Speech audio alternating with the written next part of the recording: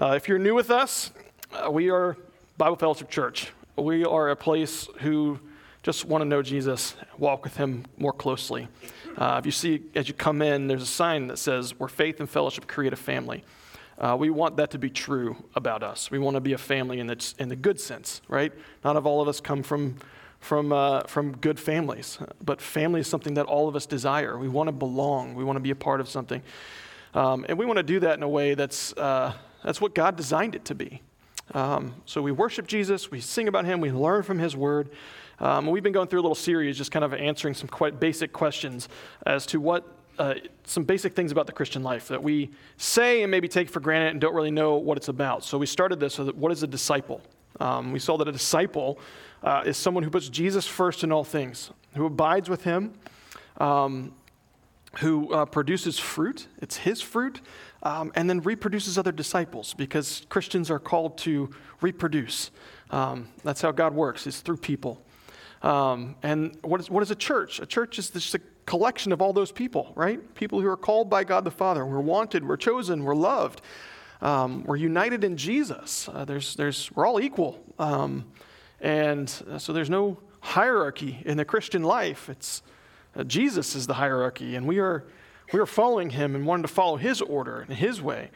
And we're sealed by the Holy Spirit. It's the presence, Spirit of God dwelling in us, who equips us and teaches us and guides us as we read and understand who God is. And last week we looked at what is ministry, which is service to God that helps bring someone one step closer to Jesus, is how I define that, right? So I think oftentimes we can get ministry like, oh, I got to do ministry, and we start thinking about, you got to come up here and do something like I'm doing. And you're like, well, Lord, if you want me to do ministry, I'm not going up there and talking in front of all those people. But that's not what ministry is. It's a service, right? We're called to be servants. We're called to love. It's by our actions. Evangelism, yes, we got to proclaim the gospel. What's just interesting, the thing that happens is when we start talking about Jesus, start praying to Jesus, start living for Jesus, we start talking about him, and he gives us opportunities. And just this week, I was talking to someone who ended up being able to pray for the first time with their coworkers, and because of some tragic event, and they were like, this is not how I wanted this to happen, but I guess, Lord, this is how it's going to happen. And the Lord used that opportunity. God wants to use everything in our life as a way for us to live out our walk and our life with him. So from that, we're going on to, what is God's will for my life? What is God's will for my life? So if you've had that question, you don't know what you're going to do with your life, maybe it'll be answered today, maybe it won't be answered. So actually, I'm going to take 2 weeks on this question. What is God's will for my life? So this week, we're going to go look at an overarching picture, kind of general terms. Next week, we're going to get a little bit more specific. So if you're really wondering what God wants you to do with your life, come back next week. It should be a good sermon. I know the weather's getting nice, the beaches are close, but we're always here. So, I think I think I saw some research that was like 80% of people change their major, like when they get into college, and only around like 27% of the people who graduate college actually work in their field. Man, what a useful use of money, like going through all this education, you're not even doing what you're called for, right? And why is that? Because people are constantly asking the question, should I do with my life? What am I fit for? What should I do? Right? There's a new term that's arising amongst psychologists. It's called purpose anxiety. You ever heard that term? Well, it's out there now because everyone doesn't know what their purpose is. And they're overthinking everything, overanalyzing everything. What am I supposed to do with life? Right? It's a need. We're born here. We want to do what we're designed for. We want to know what either, if you know the Lord, I want to know what the Lord's will is for my life. If you don't know the Lord, I want to know what my purpose is, which, whether or not you know the Lord, is God's will for your life, right? This is a core thing about who all of us are. It's put into us to ask the question, who am I and why am I here? So today I just want to address that. I want to look at like a big picture of how God's designed humanity, which I think helps to focus in on us as a church, as a people, as a body, and to what God wants us to do. Right? So I'm going to define will this way. Will is the outworking of a desire in a particular sphere. So will is an outworking of a desire in a particular sphere. So when we talk about God's will for our life, so it's an outworking of his desire for us in our life. Right? So if I was an engineer and I built a John Deere tractor, my will for that tractor is that it would be useful on the farm. Right? I could put a plow on it, I could get a combine, I could use it, some pulleys to run some other equipment on the farm. It would just be helpful for me. My will would be that. My will for it would not to be racing in the Daytona 500. Although there's some of you out there who would love to see that. The will for that tractor is not that it just sits holding up a falling down barn door and just does that. No, I want it to put it to use so it would be useful to plant crops so that those crops can grow and feed people. It comes in as helping, right? And so we talk about a will, we talk about necessarily about design. When we talk about God's will for us, we talk about God's design of us. And if we're going to look at God's design, it's a good place for us to go in the very beginning. So if you have your Bibles, we're going to start in Genesis 1, Genesis chapter 1. That's the first book in the Bible. If you don't, I think I'm going to put it on screen. I can't remember if it's on my PowerPoint or not. So this might be an interesting week here. But Genesis 1. Now, before we read that, I want to make everything as clear as I possibly can. So I'm going to kind of give you my cards before we get through this.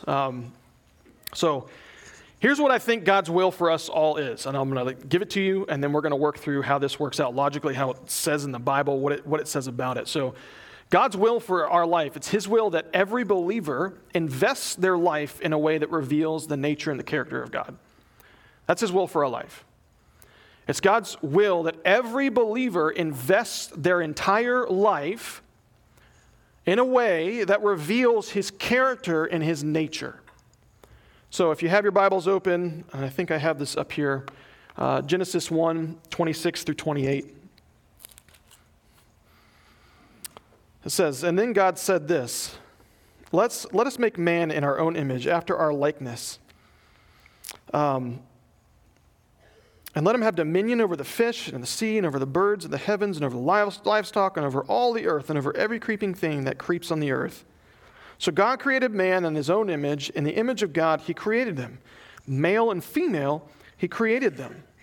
And God blessed them, and he said to them, be fruitful and multiply.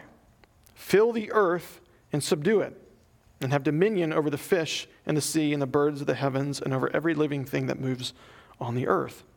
So you look at that, and that's God's directive. It's his design, right? He starts his intention. Let us make man in our image, after our likeness, and let them have dominion over the fish of the sea and the birds of the heavens and over the livestock and over all the earth and every creeping thing that creeps on the earth. And then he says, then God made man in his image, male and female, he created them. And then God gave him a command that is in line with his intention for man, right? So let us make man in our image. And then he says, be fruitful and multiply and fill the earth and subdue it, right? So there's two commands. There's two kind of design components: image of God, authority, dominion over the earth. And he says, okay, I want that image of God to be all over the earth. Glad that's not on. And I want you to have dominion over the earth.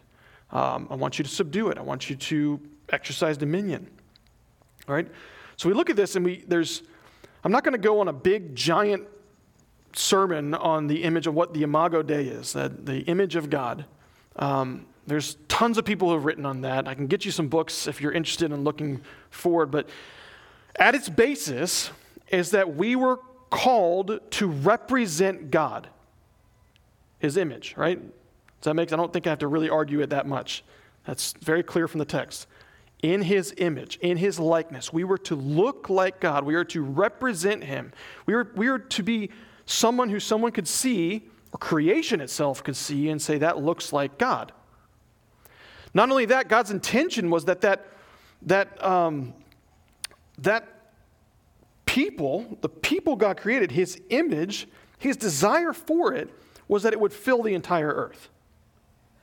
So, first command, be fruitful and multiply, which is pretty interesting, right? We all know how that happens. God says, go, be fruitful, multiply. I want to see a lot of human beings on this earth. I want to see a lot of representatives of who I am on this earth. I want this earth filled with images of God, right? So I want the whole earth filled with the image of God. So when he calls people to reproduce, he's calling them to expand his image over the entire globe. Right? That's his desire for us. Right? It's even with the fall, his desire is still happening, right? It's marred, it's broken, but there's like I forget, I didn't look at the number, but somewhere around like 8 billion people, right, in the earth right now, give or take. 8 billion images of God running around. The earth is beginning to be fulfilled because God commanded it. So fill the earth. His desire is that his image would reproduce, and he wants to reproduce his image. We're created to be a physical representation of the spiritual reality of who God is. Does that make sense? You tracking with me? We're called to fill the earth, the whole earth full of his image bearers. The problem is that mankind's ability to do that was distorted by the fall. So a couple chapters later, Eve disobeys the command that God gave to not eat of the fruit of the tree of the knowledge of good and evil. And then he gives it to Adam. And there's a break. There's a shattering, in a sense, of God's image. Like if we were a mirror, we were broken. And so God's image is reflected, but it's not reflected in the way that it's supposed to be reflected. But God's desire for mankind was that mankind would be a representation of who God is in this world. We're still doing it, we're still following it, but we're not doing it very well. I mean, it's pretty bad out there. I mean, not only in other countries, but here. I mean, not only do we have to worry about people in front of us or people attacking us or whatever it is, we got to worry about people stealing our identity. That's crazy. Like some little kid, 12-year-old, learns how to hack and is like, hey, this is fun. Hey, cool, I got a whole bank account. And there's brokenness out there. That's not what God wanted represented. God wanted his character, his nature represented through everyone. Right? What is his character? What is his nature? It says it in Exodus 34. I don't have it on the PowerPoint here, but it says first time God ever talks about himself in the Bible. First time he ever talks about himself is Exodus 34, verse 6. He says, to Moses, he says, the Lord, a God, compassionate and gracious, slow to anger and abounding in steadfast love, rich in faithfulness, or rich in mercy, faithfulness, keeping steadfast love for thousands, forgiving iniquity and transgression and sin, but who by no means clear the guilty. What does that say about him? First thing he wants us to know about himself is that he's compassionate and he's gracious and he's kind. That he's loving, but he's also just. And when he's designed humanity, he wants humanity to reveal that aspect of his nature. Compassionate, gracious, loving, kind. But that was broken. So you look through the Bible and you start seeing like there's this, you can almost trace it through the whole history of the Bible, that God is looking for a representative of him here. the promise of the seed. We find Noah, the righteous one, most righteous one on the whole earth. And he's like, okay, great, I'll take you. I will save you and your family, a bunch of the animals, so we can continue doing this thing that I designed you to do, to be my image and to exercise dominion over the fish of the sea and the birds and the animals, right? You're unique, you're different, you're distinct from creation. I want you to exercise that authority. And what does Noah do after the flood? He goes and plants a vineyard. He makes some wine. He gets drunk. And it's just downhill from there. Infighting, kind of the same thing. Babylon spread out, calls out Abraham. You're going to be my servant. From you, I'm going to create a nation. The number of the sands of the sea won't outnumber them. You'll be a blessing to all the nations. And they will be blessed who blessed you and cursed who cursed you. And this nation that God's calling out is called to be his representative, who he is. And we fast forward, they're rescued out of Egypt, right? And they're going through the wilderness, and do they represent him and his character and his nature? No, they represent humanity and their complaining and their self-centeredness. And you just go through all the history through that lens of like these major characters, people who are brought out, like are supposed to be intended to be representatives of God, but they're all broken and marred. Like David, a man after God's own heart. What does he represent? His justice, his rescue, the mighty arm, the strong arm of God. But he's got a little bit of a lust problem. We just keep on picking out characters. They're all broken until we come to Jesus. And we see in Christ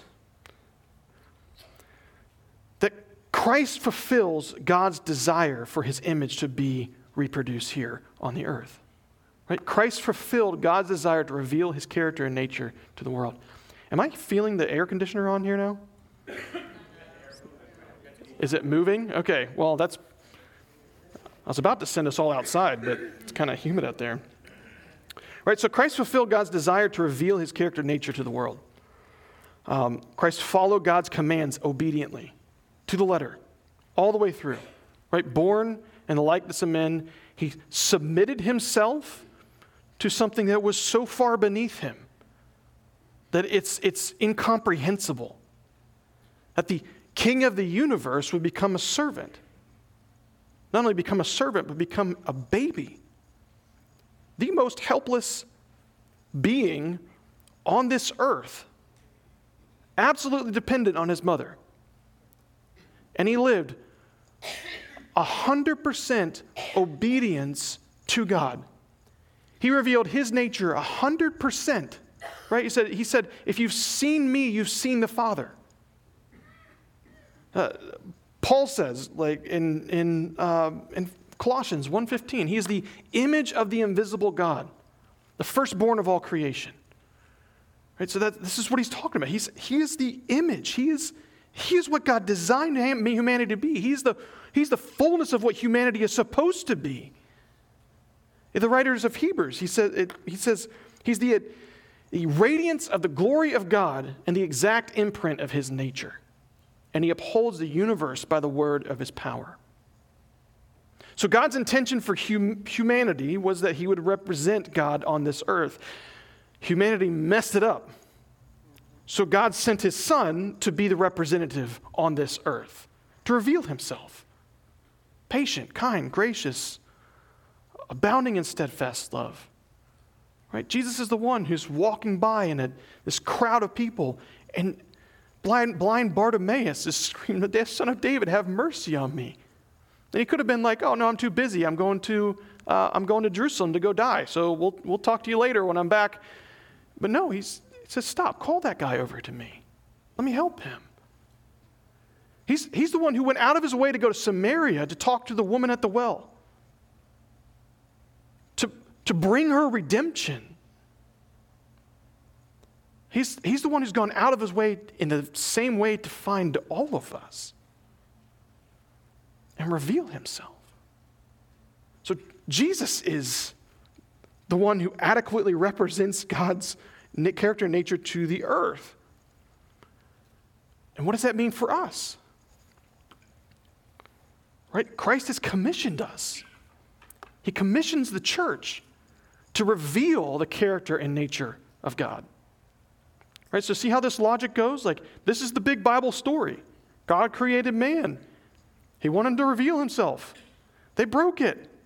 God promised a son. He sent the Son. The Son revealed it. The Son restored us back to our ability to reveal his nature.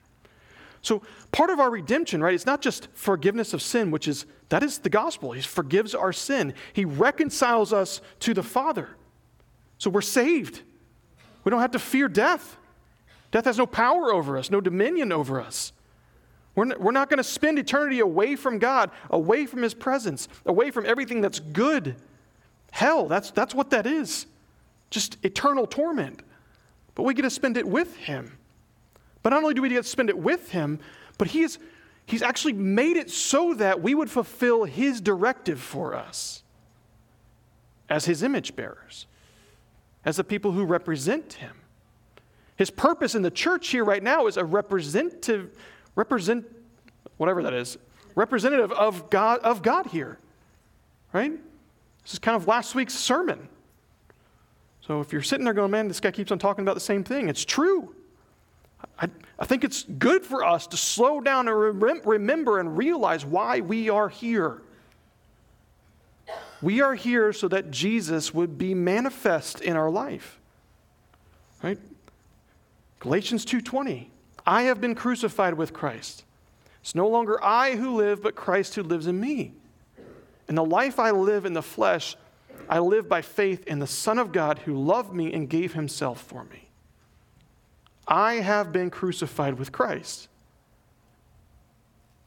Andrew is dead. Jesus is alive. Pete is dead. Jesus is alive. Shug is dead. Jesus is alive. But this is our mind frame. This is how we're supposed to be thinking. It's not my life anymore. It's his life. It's not my will anymore. It's his will. But his will is good. His will wants the best for me. His will is perfect. And so we talk about this whole thing, like everything comes together with that. The vine, the branches, the fruit, the pruning, the justification, sanctification, all of that coming together to say, I have created you, I have redeemed you to represent who I am in the earth. You are called to reveal the Son. So it brings kind of new meaning here, right, to the Great Commission. Go, therefore, and make disciples of all nations, baptizing them in the name of the Father, the Son, and the Holy Spirit, teaching them to obey all that I've commanded you. And behold, I'm with you always, and even till the end of the age. I could translate again. Be fruitful and multiply. See that? God's recommissioning his original design for us to go and to fill the earth with the image of God.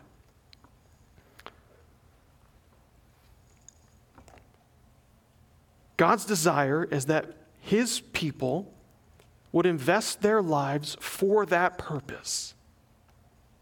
So the question we ask ourselves is, how am I living in a way that reveals the character and nature of God? I mean, is it coming to my mind in the morning? Does it come to my mind during the day?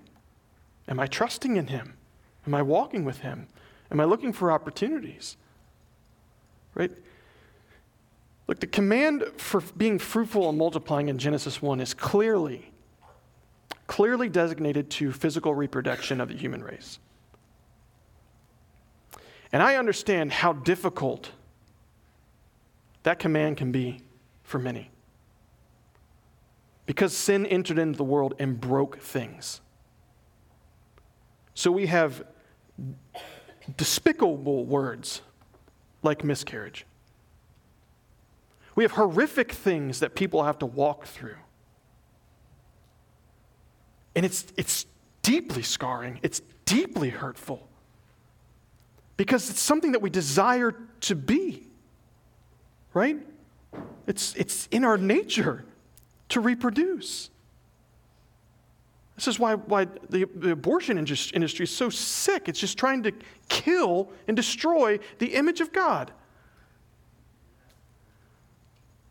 And through all of that pain, all of that brokenness, all of that stuff, which I can't really address here, I could just acknowledge it. And I can say that Jesus is able to redeem that in you. Amen. Because his main intention is not just physical children, which that's part of it. His main intention is that people will come to know Jesus. Lord. That people will be redeemed. And now, as a believer, every one of us, male and female, are called to be in the reproduction business. Probably not the right word. We're called to be a part of this. We're called to step into bringing new people into the kingdom. Bringing new people, babes, into life. I mean, all that language, all that terminology is all throughout the New Testament, right? You are infants in Christ. If you're infants, long for the spiritual milk. Right? That's the same thing. You have to be born anew, born again. And as a church, we're called to be a nursery somewhat as a nursery for heaven. We're helping people know who this Jesus is, know that he loves them, know that he's called them, know that he's paved a way, knows that he knows about your brokenness. He knows every aspect of it, even the things that you don't want to admit to yourself. And he says, I love you through it, all. I've forgiven it, all. And I can restore it, all. I can give you new life. And oftentimes, Christians, believers, hear something like this, and we start thinking in terms of something that we don't want to do. Oh, this preacher's calling me to go evangelize. He's saying I need to go make a big poster board and stand on the side of the road and say, hell's hot, get your sunscreen, And it's just going to be awkward. Or he's telling me I need to be the obnoxious person at class or work or whatever. No. Ministry is my life. If Jesus is my life, I love him. I want to know him. I spend time in his word. I talk about him. I pray to him. And if I start talking about him all the time, start thinking about him all the time, there's a natural byproduct that just happens. Right? So when you're in with a coworker, or you're sitting with a doctor, going through stuff, hey, I know you got this is kind of a bad news. I got bad news for you. Test came back. It's positive for that C word. Okay, what are we going to do? Well, you don't need to cry about that. Well, no, I'm good. I really am good. God's redeemed me. I don't have to worry about death. Glory. Even if that's not your natural reaction. Oh my goodness, I got cancer, my kids, my crying through it all, and that doctor seeing that, and you walk out, man, I messed up, I messed my opportunity. No, you didn't. You come back and you say, man, this is extremely difficult for me, and I'm barely holding on. But I have this hope. God's going to redeem me. God's going to resurrect me.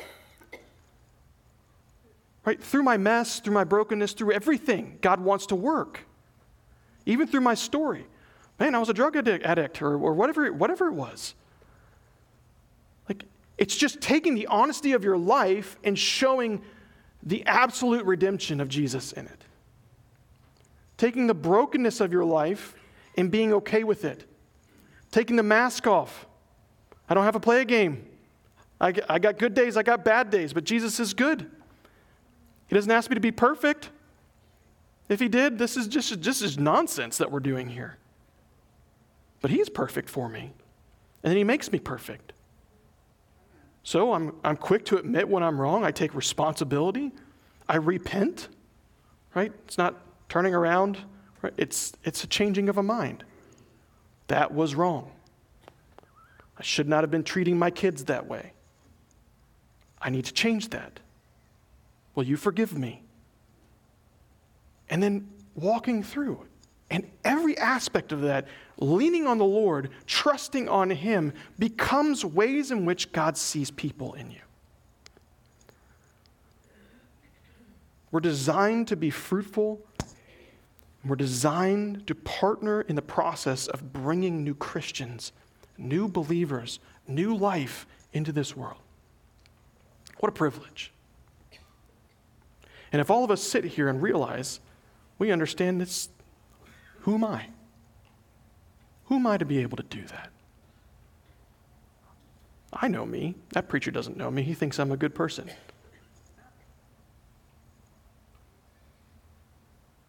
But God has taken away the shame. Christ has redeemed. Christ has made us new. We're going to sing a song here. It's called Unashamed. I want to invite you to stand up and sing that along with us as a prayer.